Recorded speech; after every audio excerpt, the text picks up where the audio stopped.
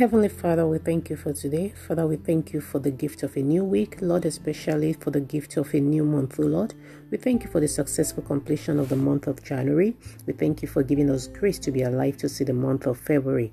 Heavenly Lord, we pray that you will lead us into this month with your grace and your power in the name of Jesus. Father, we pray that your mercy will see us through this month in grace and in favor in the name of Jesus. Heavenly Lord, we ask you, Lord, that in this era of gloom and spiritual darkness, that you will give us foresight and insight into your moves in these last days in the name of Jesus. Open our ears to hear your whisper of love in the name of Jesus. Help our hearts to understand the gentle leading of your Holy Spirit in the name of Jesus. And may our faith follow the path that you have destined for us in this month in the name of Jesus.